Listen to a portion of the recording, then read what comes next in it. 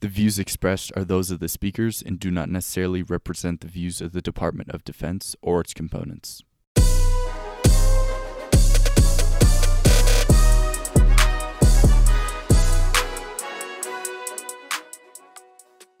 This is Perspective Number 2, a part of the For the Zoomies podcast, and I am your host, Andrew Cormier. Today's guest is the show's first enlisted member. He was the honor graduate in his BMT class and went on to serve in the aerospace ground equipment field, deploying twice in support of operations Enduring Freedom, Inherent Resolve, and Freedom Sentinel. Apart from his time with AGE, he then went to become a military training instructor, welcoming new airmen to the force. He currently serves a similar role as an MTI here at the Academy, where last year he earned the honor of the Cadet Wing MTI of the Year. Ladies and gentlemen, Master Sergeant Michael Walsh. Thank you, sir. I'm honored and privileged to be on your program. It's really nice to have, every perspective is diverse, but I've never really gotten into the weeds with a enlisted member, so I'm really looking forward to it. Yes, sir. So to kick things off, do you mind giving the audience a little background about yourself, where you're from, things of that sort? Yeah, absolutely. So born and raised in Newton, New Jersey, on the border of New York and Pennsylvania. I've been in the Air Force 17 and a half years, married. I have 2 children. I have a 9-year-old daughter and a 13-year-old son. As you said, I'm an aerospace ground equipment troop, also known as AGE. I'm also a military training instructor. I've been stationed in Alaska, Georgia, Texas, Kansas, here, and then I'm about to go to Dover Air Force Base, where I'm going to be the flight chief for the AGE flight. And like you said, I've been deployed. So 2 locations: Camp Bastion, Camp Leatherneck, Afghanistan, and also Al Udeid Air Base in Qatar. Mm-hmm. That's my brother actually just enlisted. So, and he's in the maintenance field for F-16. I don't know if you'll ever come into contact with him. He'll be going off to South Korea after he finishes tech school. So I hear there's a really high ops tempo there. Yeah, there's fighters are a high ops tempo. They're busy, but also on the tankers and heavy side, they tend to do some more trips, because airplanes always need to get refueled, cargo always needs to get dropped off somewhere. So, And it's a small Air Force, so I wouldn't be surprised if me and your brother ran into each other in the future. Because I still got some work to do. I'm not getting out at 20. So yeah, I'm looking forward to another 13 years. We'll see what the Air Force has to say. Holy crap! I can't even think about getting myself to go past 5 right now, but. You never know. See where life takes you. So what made you want to enlist? You know, at the Academy, we always kind of talk about why we're here. And I don't know if that's different coming out of high school for you, but what was your why to join? So whys are really important. And one thing people need to realize with the why is everybody has a different why, and there's nothing wrong with your why changing over the years as you serve. So like I said, being from northern New Jersey, about an hour outside of New York City, I was a freshman when September 11th happened. So anybody in my generation and that was in high school at that time, they remember it really vividly, even if they weren't in the Northeast, around the tri-state area, as we say it. So I knew I wanted to serve pre 9/11, but 9/11 really kind of sealed the deal. And my reason to join the Air Force is actually a failed Navy dream. So I had a couple of uncles that were in the Navy. My grandfather was in World War II, and it skipped a generation of service. So I wanted to join the Navy, do a 4-year enlisted as a fireman, and then get out and join the New York City Fire Department. But in May of 2005, the Navy said, we're not going to accept you, because in January of 2005 they had a new tattoo reg, and I have a tattoo that sticks out of the back of my T-shirt. So I was crushed, and my dad was like, "Hey, let's go talk to the Air Force recruiter." So we talked, and normally New York City firemen, they have a couple of other side gigs besides doing the fireman thing. So I was like, all right, let me go in for HVAC, for heating, ventilation, air conditioning, so I can have a trade getting out. So went to BMT, went open mechanical, but we kind of have like how you guys put in your preferences, right? So I had everything from cop, fireman, public affairs, all kinds of maintenance jobs, and I ended up getting aerospace ground equipment. So I'm like, all right, I'll do my 4 years and get out. Go back to be a firefighter? And go back to be a Okay. fireman. But I fell in love with aircraft and what we do, so I decided to re-enlist. And so now moving forward, my why, right, I continue to serve, right? We look at strategic competition and all that kind of stuff. And there was a soldier in World War I or World War II, I can't remember, but he had a diary on him, and in his diary he talked about how he's going to treat everything that he does as if the entire struggle depended on him. Mm-hmm. Right? So I have the mentality of, I'm going to do the best that I can at whatever I do, so that if the call goes out and we have to, put warheads on foreheads or move cargo or refuel aircraft, right? Whatever tiny job that I have, I realize that's going to play into the bigger pieces of things, Mm-hmm. right? So I continue to serve, right? Take care of the young airmen coming up, the young NCOs, this other perspective of taking care of the officers now as I'm a senior NCO. So my why is to serve. Mm-hmm. And my wife and I, we always joke, like, I don't know what I'm going to do when I get out and try to do the civilian life. So, but we got some time to figure that out. But my why is to serve and make it so that if there's an event that happens, right, I don't want an event like 9/11 to happen again. So whatever small piece I have to play into that, I want to make sure I take it seriously, I do it right, so that way we prevent something like that. Mm. We need people like you in our military. I just interviewed Lieutenant Colonel Conover. He's 2's AOC. Yes. That guy takes extreme pride in his job, and that missiles doesn't get a good rap in the cadet wing, and I don't know about in the Air Force in general, but we need people to do those difficult jobs that nobody wants to do. And yeah, he's got missiles is a very, very tough job, just the conditions that they work through and the significance of their job and what that entails. So yeah, very difficult job. So yes. Yeah, going back to your tattoo, was it ever kind of a thought to get it removed? They talked about it. They said, well, you can get the laser removal, but per the reg also talks about scarification, right? Really? So that's another body modification thing. So even though I would have that, that's still something that they felt was unprofessional at the time. But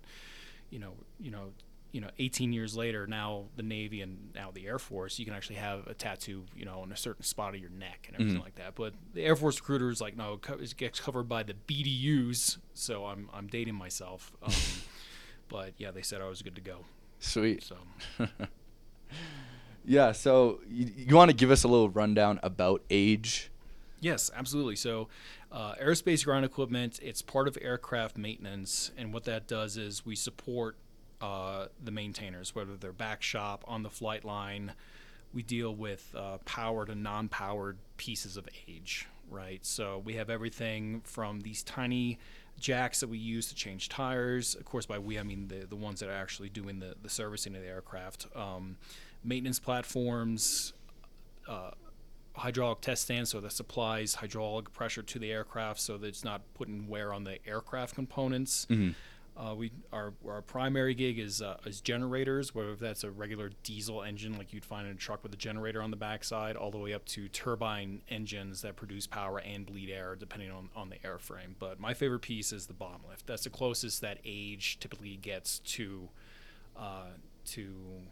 weapons. To weapons in combat, right? Mm-hmm. That's the closest thing, because we maintain the piece of equipment the weapons troops use to load the aircraft, and it's my favorite piece because it's a hydraulic nightmare, right? I'm not a really big electrical guy because I like hydraulics because you can see there's a problem. Right? Yeah, I can say, okay, that's leaking, I need to fix that. So, and then on top of supporting the flight line and the back shops, also within our section, a lot of the behind the scenes things that people don't see when it comes to my career field is we have an inspection section, so twice a year every piece of equipment comes into the shop, and then there's different criteria for what inspection's going on.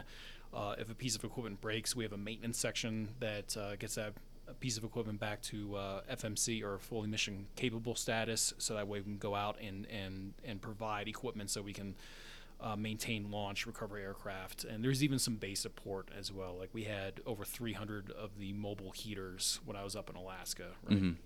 Most shops have, have between 5 to 900 pieces of equipment, and we had 300 heaters alone. So we support the front gate if the power goes out, or if there's an event, we'll support light carts. So that's us working with CE as well. So there's also a saying in my career field that there's no air power without ground power.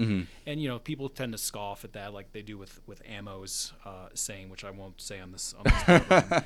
But I can bleep it out. But when we aren't able to support the flight line with equipment, it gets noticed real quick, because then aircraft E-techs are pushed back, and we might lose a sortie or something like that, and then bad things can happen. But that's the thing about aircraft maintainers, and you see with the branches as well. We'll give each other a tough time, but when it comes time to get the job done, we'll all work together to get through it. So it sounds like if you can't do your job, maintenance can't do their job, so the pilots can't do their Correct. job. Okay. Correct. So we kind of dabble in everything, because you have electrical and environmental troops that deal with that kind of stuff. You have hydraulic troops that deal with hydraulics, right? You have engine troops that deal with engines. We kind of dabble in everything. So engine troops need our equipment. Sheet metals tech need our equipment.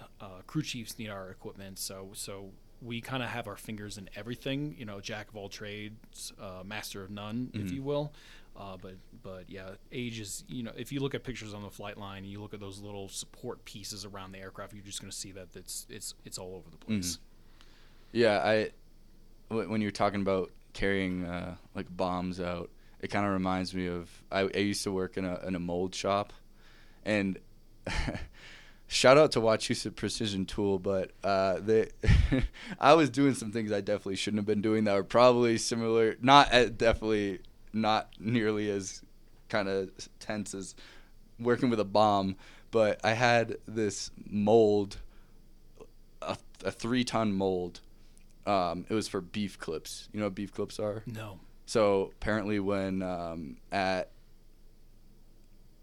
wherever they kill cows, I forget, butcheries. Okay. They chop the head off, and then they use a clip to clip the esophagus so the bile doesn't contaminate the meat. Oh. And I had the mold for the meat clip, the beef clips. And so I was responsible for flipping it with a crane. Okay.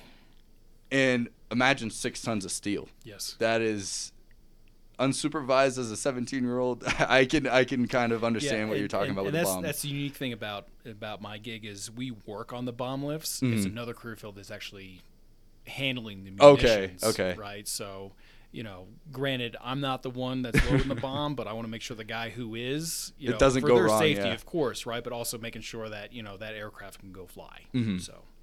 So I mean, none of the people who are going to listen to this most likely are going to get into age, because this is meant for officers. But to get a little context, like in a job where the ratio of enlisted to officer personnel is high, what is it like interacting with your commander? So, granted, there's not going to be any officers that are working age, but we will have, as an example, there's a cadet here that is going to be an aircraft maintenance officer, and we're actually going to be stationed at Dover together. So there's a chance that cadet could be my flight commander once I get to Dover. So, like you said, the ratio is very high. So, for example, when we're talking the maintenance squadron, right? Because normally in the maintenance group you have a maintenance squadron and then a aircraft maintenance squadron. So, for the maintenance squadron, that covers the back shops and that type of stuff. You'll have your squadron commander, who's normally a major or lieutenant colonel. You have your maintenance operations officer, which is normally a captain, and then you're going to have your flight commanders, which are normally second or first lieutenants. So. So I tell anyone, whether they're going maintenance or not, here at the academy, once you get there, you get settled in process, and you're starting to learn your job. Spend some time with your airmen and your NCOs. See what the job is. So my last base, I had a couple of second lieutenants rotate through, so I got them a new pair of boots and a pair of coveralls, so they could spend some time on the floor with the airmen, turning wrenches, changing filters, engines, tires. Jump in the truck and dispatch equipment, just so that they have an idea of what the airmen go through, so that when they have to make a decision, how is that going to affect the flight, affect that airman, on duty, off duty? Are these longer hours? Are we having to work the weekend because of an aircraft surge or something like that? Yeah, I feel like that's a recurring theme throughout basically all jobs. is that you want to know. I mean, especially personally, acquisitions is something that I'm interested in. And one thing that I kind of struggle with is that I don't have any experience in an aircraft, and it's difficult for me to have that experience and want to make decisions on behalf of them. But in maintenance, there is an opportunity to at least go see what they're doing. And I'm not trying to say that I can't do anything. There isn't anything in my means to, as an acquisition officer, to kind of go and get pilots' perspectives on it. Mm-hmm. But it's not as hands-on as, say, maintenance would be. True. So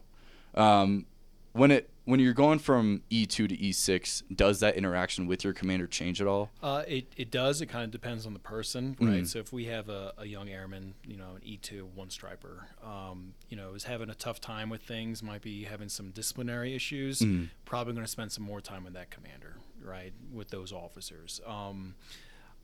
For the typical troop that follows the core values, does what they're supposed to do, it's kind of a little interaction. You'll see them at commanders calls and promotion announcements, things like that. Also kind of depends on that officer, as we'll get to in a little bit. I really didn't start working with officers until I was a staff sergeant at BMT, because there was some things going on at BMT, so they decided to increase the number of officers. So I was working with first lieutenants and captains as flight commanders, and then once I returned to maintenance as a staff sergeant, I found out I made tech, going back to my career field at McConnell, and we had flight commanders. I didn't have that at my previous two bases at Eielson in Alaska, and then I think I had maybe one flight commander while I was at Moody Air Force Base in Georgia. So I didn't involve with them a lot, but going from a staff sergeant to a technical sergeant, I started working more with the officers, just kind of giving them an update on what's going on with the equipment, my people, that kind of stuff. They would sit in on production meetings and flight meetings. But then once I made master sergeant, I really started working hand in hand with that flight commander, and then started working more with the maintenance operations officer as they would come down. Like if we go down a certain amount of number on equipment, right? It's called a MEL, a mission essential listing. So let's say we have 5 hydraulic test stands, and our MEL level is 3. So if we go below that, then we have to start answering questions like, okay, what's wrong with this piece of equipment? Okay, it needs parts. Are the parts on base? We have to order parts. How long is it going to take for that part to get replaced, X, Y, and Z? So having those conversations with them, but also at McConnell, previously coming to the academy, we were bringing on the KC-46. So I got to work more so with the group commander and the wing commander, talking about, okay, the contract from Boeing says we're getting these pieces of equipment. How is that going to affect our daily operations? And when it comes to mobilizing this equipment to go down range or TDY, those types of things. So, the interactions as a young airman isn't too often. Kind of depends on your performance, whether you're doing really well or you need to improve on some things. But as you go up the enlisted ranks, you have more of those interactions. Okay. Right, especially training the second lieutenants coming in, showing them, okay, this is how, we handled this issue. This is how, okay, hey, we got some good news. Found out this person made below the zone. So, ma'am, sir, do you want to present the stripes to them? Because sometimes the squadron commander will delegate that to the flight commanders. So it just kind of depends on the situation. Okay. Yeah. How about on a less professional level? Obviously, barring fraternization kind of circumstances, but when I was down in Texas for the Arlington or the Army Air Force game, I ran into a West Point grad, and he was there with his NCO. And I'm not going to deny the culture of the Army is different than the Air Force. Yes. It's undeniable. But is there some component of, there has to be some sort of interaction outside of work to instill some sort of trust between the two? It kind of depends. So, fraternization, it's kind of covered in the AFI that talks about professional and unprofessional relationships. So when it's a large event, like that. It's it's even though it's a football game, it's still work related. So yeah, they're going to have some camaraderie between each other, and that'd be a good time for maybe that NCO to kind of mentor that Army officer on some things.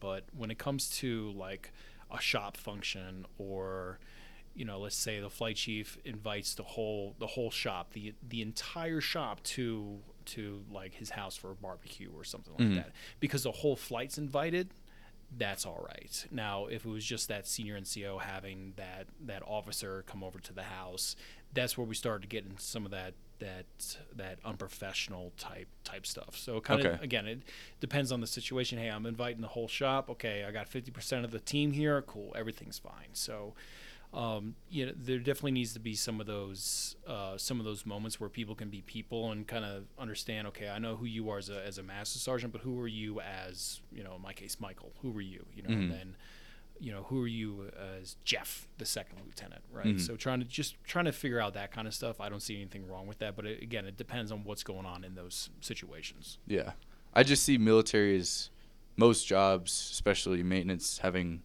it's a high stress environment. And in high-stress environments, usually that relies on a lot of trust to accomplish the mission. Yes. And usually trust is formed on a more informal. Yeah, informal. I don't want to say unprofessional. Informal basis. Yeah. So. And we see that too. Like some bases have these things called First Fridays, where a population of the base will go to the the enlisted club or something like that, and just kind of. Choir practice, as some people call it. So we just, get together, talk, kind of have it really informal and just kind of be people. Still in uniform, but we're still being people. Okay. So do you think you could give a real example of a strong, I mean, you don't have to mention names, but a strong commander and what their habits were from your perspective and maybe an impactful interaction you've had with them? So to me, the most impactful leaders are the ones that are visible.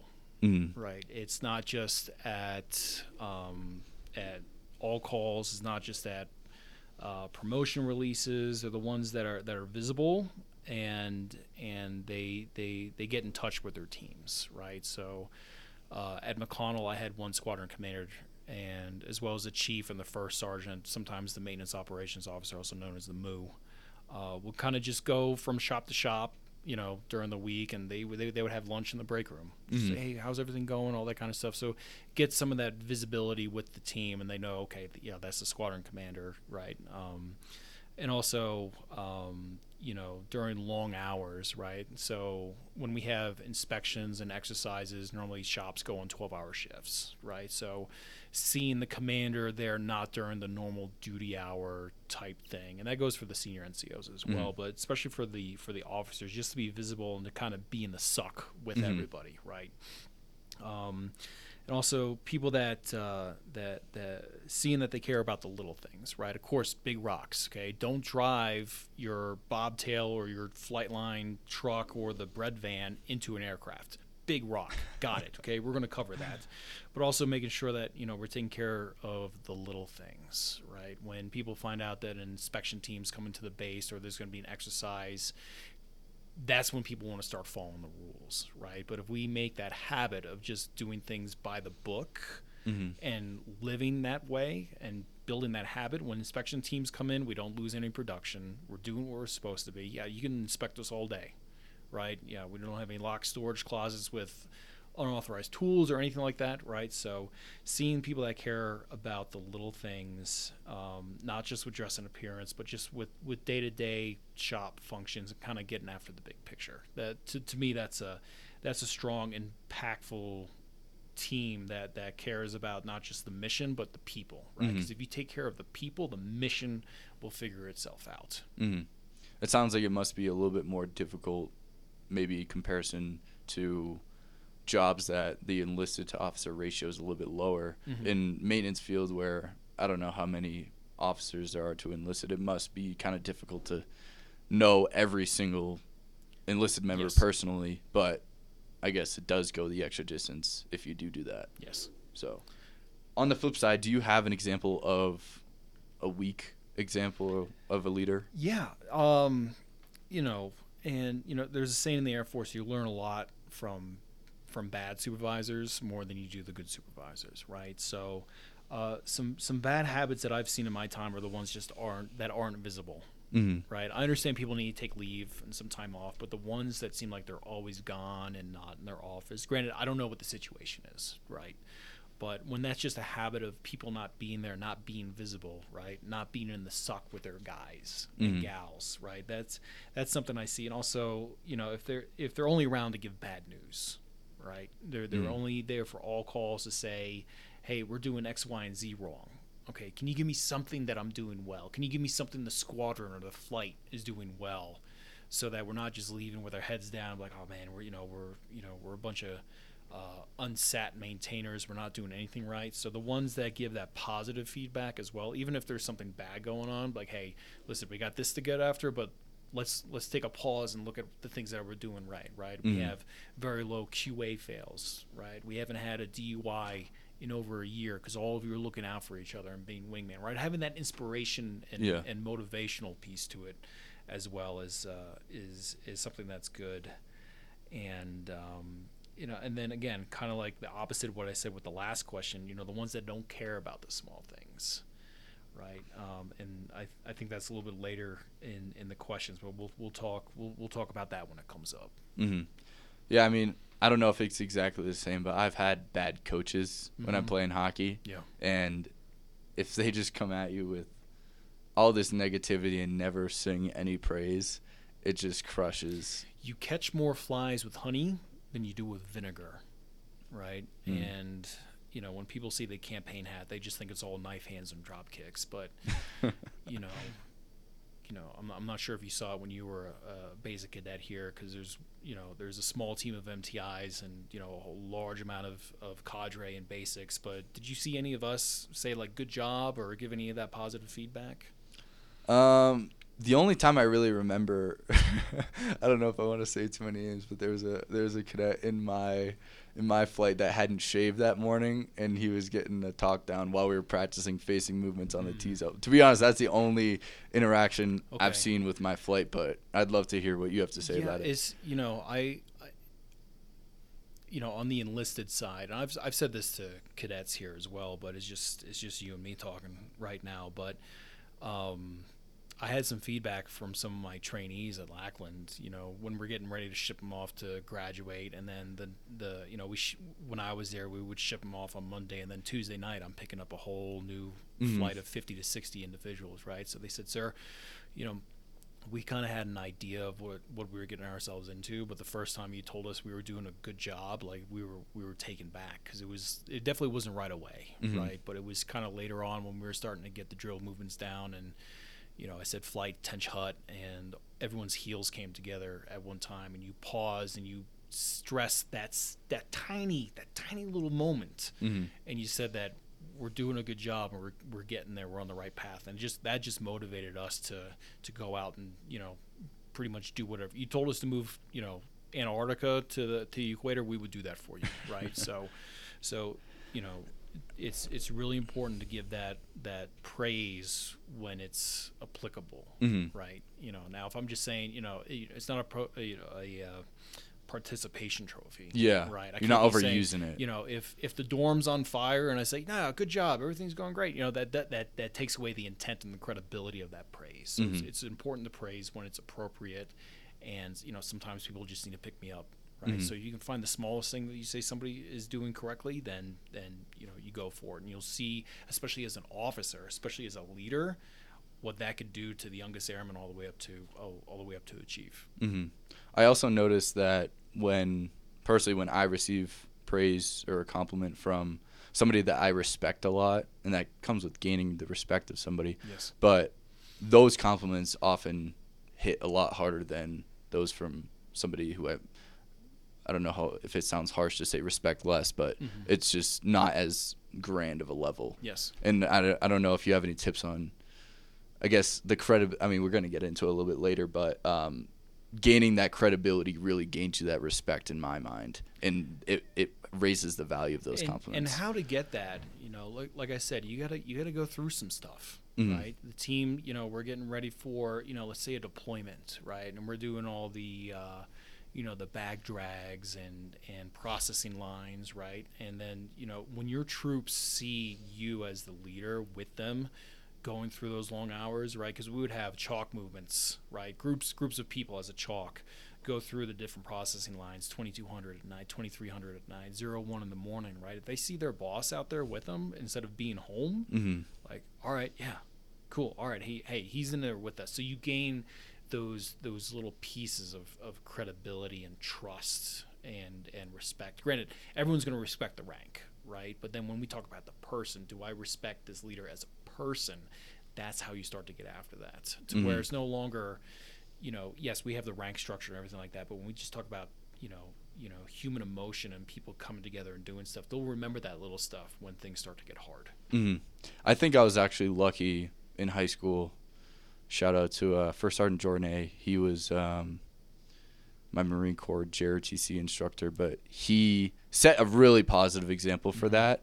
And because that was the baseline for me, I always assume that. Yes. And so I got to say thank you, but it's also set a false precedent of, hey, this isn't always going to be there. So everybody's a little bit different, right? So, take what you can from those people that you respect, right? And then anytime you engage with somebody, you either learn what to do or what not to do, right? So I got a long list of what not to do, whether the things that I've done myself, and I'm humble enough to myself to say, okay, that didn't work, I'm not going to do that again, but also seeing things from, my peers to leaders I've had in the past, and see, okay, I remember how that made me feel, so I want to do things differently. Because even though if I have a significant emotional event with somebody, I want them to know walking away from that situation that I still care about them as a person, and I'm so hard on them, and I really want to drive that home because I don't want to see you fail, right? Because safe environment here, outside the black gates going operational, you might not have a whole lot of chances to make those types of mistakes, right? So not only take care of you, but take care of the people you lead.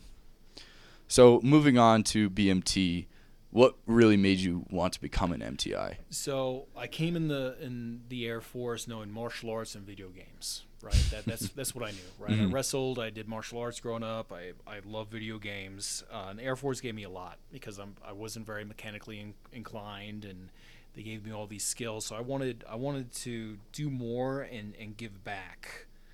So I had a choice, right? I was either going to cross train to be an aerial gunner or be an MTI. So, aerial gunner? Yes. Like on a HH-60, Pavlo at the time, Ospreys. What made you gunships? So when I was at my second base, my first wife and I got divorced, and then I got remarried to one of my best friends growing up. Like we never dated in high school or anything like that, but we were like, hey, let's try us, right? So the aerial gunner part was a very emotional type thing because of what was going on in my life, but having my new wife and my son. My son isn't mine biologically, right? But he's my boy, and anybody who wants to tell me otherwise, I'll gladly have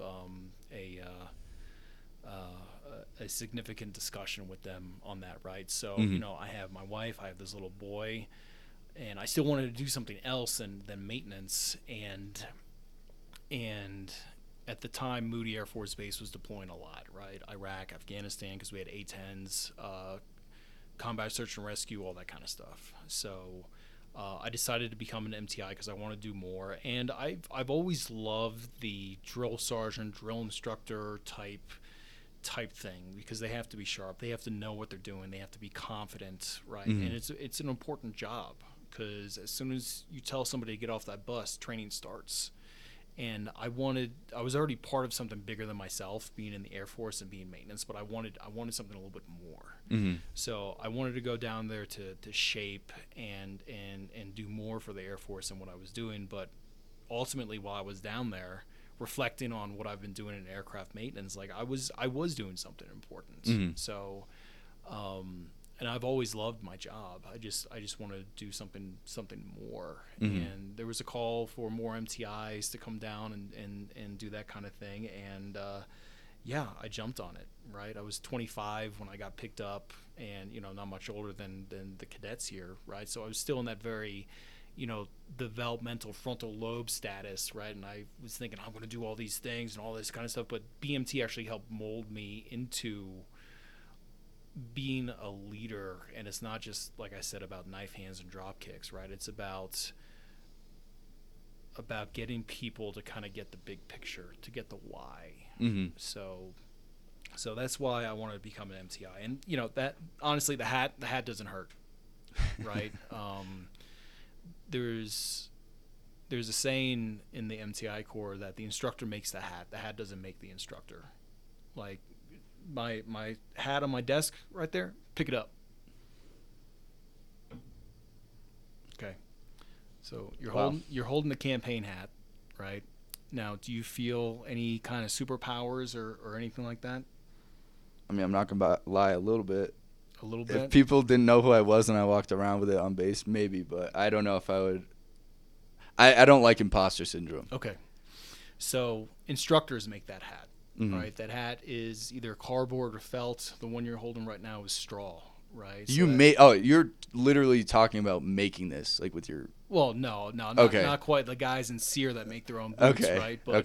But the instructor makes the hat. The instructor gives that hat the symbolism that it holds, Mm-hmm. right? Because it's designed to keep the sun off of our neck and ears for hours on the drill pad, right? That's the history of the hat. So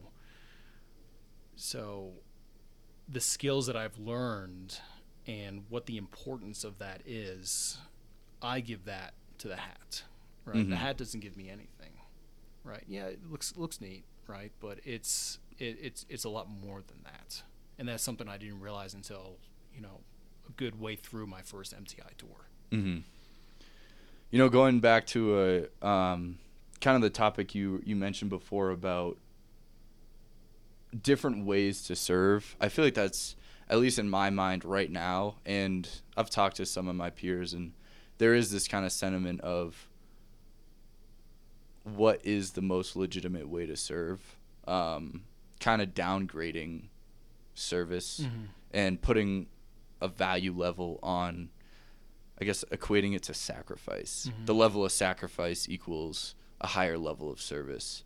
Do you have anything to say about that? I think it's kind of off the cuff. So no, again, it kind of depends on the person, right? Someone joins the Air Force, whether they're enlisted or they're here, and let's say they want to be a doctor, Mm-hmm. right? They're doing their time in the Air Force so they can get their training in to be a doctor, and maybe they only do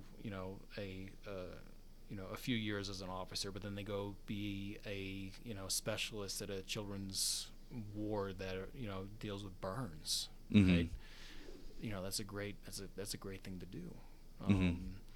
You get people like me that join to kill bad guys and break their stuff. Even though I'm not the one directly doing it, everyone in the military, directly or indirectly, does that. Mm-hmm. And then you get people who serve to travel the world, right? And then their reason for serving might change, like how mine did when I was a young airman. So if you put on the uniform, you work hard, you follow the rules, you don't do anything uneducated, your service is going to be there, right? It's the ones that don't grasp the core values, the ones that don't grasp the why, their part in the big picture. Mm-hmm. That's where I could see kind of degrading the service a little bit. But if you do what you're supposed to, right, you meet or exceed those standards, service is service. Mm-hmm. Whether if you're turning wrenches, cooking food, flying aircraft, everyone has their responsibility. You do what you're expected to do. Service is service. You're getting the mission accomplished. Mm-hmm. Yeah, I mean, that's definitely been something that's weighing on my mind. I'm like, I'm considering acquisitions, but America needs people to do brave things. Every job is important. So yeah. Getting back on track. Okay. What are the main differences between the academy and your time down at Lackland? Oh my gosh. Okay, so I remember when we first came here in 2020, right? A lot of people thought we were trying to turn the academy into Lackland, right? To the point to where I just stopped saying Lackland. I refer to it as this other place I used to work, Mm-hmm. right? So, the academy does basic training once a year, right? 38 days of training. Enlisted training's 7 weeks. It's a little bit longer, but that's not the primary reason why we're here. Where at BMT, we're there to be like your flight NCO, right? The ones in the trenches, grinding, setting the standard, constant evaluation of the trainees or the basic cadets. So that's what we did at Lackland, right? That was my job as a staff sergeant. So coming here as a master sergeant, and the role that I play here is a little bit different. Do we give whole first impressions of how to handle certain environments during BCT? Yeah, absolutely. I'll jump on the footprints and, be like, hey, this is the limit. You do this, you're going to be fine. You're not going to get a training violation or anything like that. Hey, sir, we're having a hard time motivating the flight. Can you help us out? Yeah, absolutely. Right. And then, during the AC year, we have different roles, right? We're working on cadets trying to police themselves. We're working on, stand eval when it comes to room standards. We're working on training. We're working on, major training events. Those types of things. So it's a very different job, but ultimately we're trying to give cadets our lens, right? What do we see, right? Is it uncomfortable for you to correct your wingman that you see on the terrazzo? Yeah, it absolutely is. But being able to make a correction on somebody isn't because you're trying to, be a jerk. It's just, hey, you're my wingman, you're my battle buddy. You're not meeting the standard. I care about you as a person, so I want you to meet the standard. I don't want you to get yelled at. I don't want to get yelled at because, Master Sergeant Walsh didn't see me correct you, right? And you're hanging out with him. Why aren't you looking out for your wingman? That kind of stuff. So it's a very different job, and that's okay. Different is okay. Right, but if we're able to merge our skills as MTIs with the skills your AMTs have, because your AMTs have different skills than us and vice versa. So if we're able to, have the professional maturity to merge our skills together, realize where some people are stronger than others, we could push out an even better product, right? Because we're always looking to improve, right? So those are some of the big differences here, and it's really giving cadets the opportunity to lead and try new things in a training environment while staying in those left and right bounds.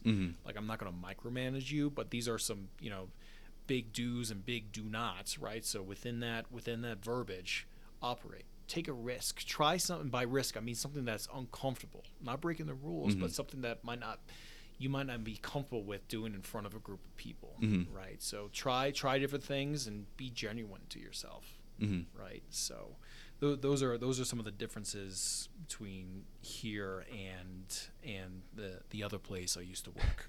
It's really interesting you say that, because with the enlisted members that I come into contact with here, they have such an easier job. I don't know if it's just the culture here, but they have such an easier job correcting tactfully. You could just be, you have 17 years in the Air Force, and it's an acquired skill, but you guys just do it so much better than cadets do it. I don't know if it's just okay, you're only a year older than me, you don't have the power to tell me what to do, but it's hard to say. I actually had trainees that were older than me, right? So I was like 25, 26. I had a guy in his mid-30s, and I'm like, hey, listen, you're older than me, but you might have more life experience, but this is my domain, right? I'm going to get you to where you need to be. So trust me. I'm going to give you reasons to trust me, right? But even though you're older, because you have those life experiences, I expect you not to cause trouble and that kind of stuff. But I think it's easier for the permanent party because, we've been operational, right? We, and especially, NCOs and senior NCOs here, as part of their job is to make sure people are doing what they're supposed to do, and not the foundational stuff like drill and uniforms. That comes with the gig, but also on those big stake items, right? Their vehicle maintenance, making sure, hey, where all these extra lug nuts come from, right? Not doing that kind of stuff. I'm towing a piece of equipment. I get to the aircraft spot. Oh no, I forgot to close the pintle hook on the back of the truck, and I don't know where the generator went, right? This 2.5 ton piece of metal, now is going towards an F-22 or something like that. Yeah. Right. So I think it's just it's it's no longer scary to us because we've already walked that walk, and now we're trying to give you the confidence to correct your peers on these little things, because little things add up to bigger things. Yeah, I think here it's a matter of two factors. One, institutional pride not being where I think it should be. I think people should be a lot more proud to be from here, personally. I don't know if that's a lack of people not being connected to the history of this place, or people just not appreciating how awesome USAFA is. Yeah. But also, I think there is, on the side kind of favoring the cadets, that we're not really in charge of anything really tangibly maybe expensive or high stakes. And that gives a false sense of, hey, this doesn't matter. And that's kind of the thing, because we see that in enlisted tech school, because we have student leaders, right? They have the rope program and all that kind of stuff. But the thing with the little things, right? The reason why we focus on how here when you fold your shirts in 10 by 10 inch squares, when we roll shirts at BMT, we're making sure we can trust you with the little things before we give you something bigger, right? I should be able to trust a cadet to wear the uniform right in the room to meet the standards before the Air Force. No, I don't give them. The Air Force gives them a $143 million F-22. We're even a couple steps earlier than that, right? You're going to be flying a T-38, right? We have to trust you with these little things before we can give you the big things.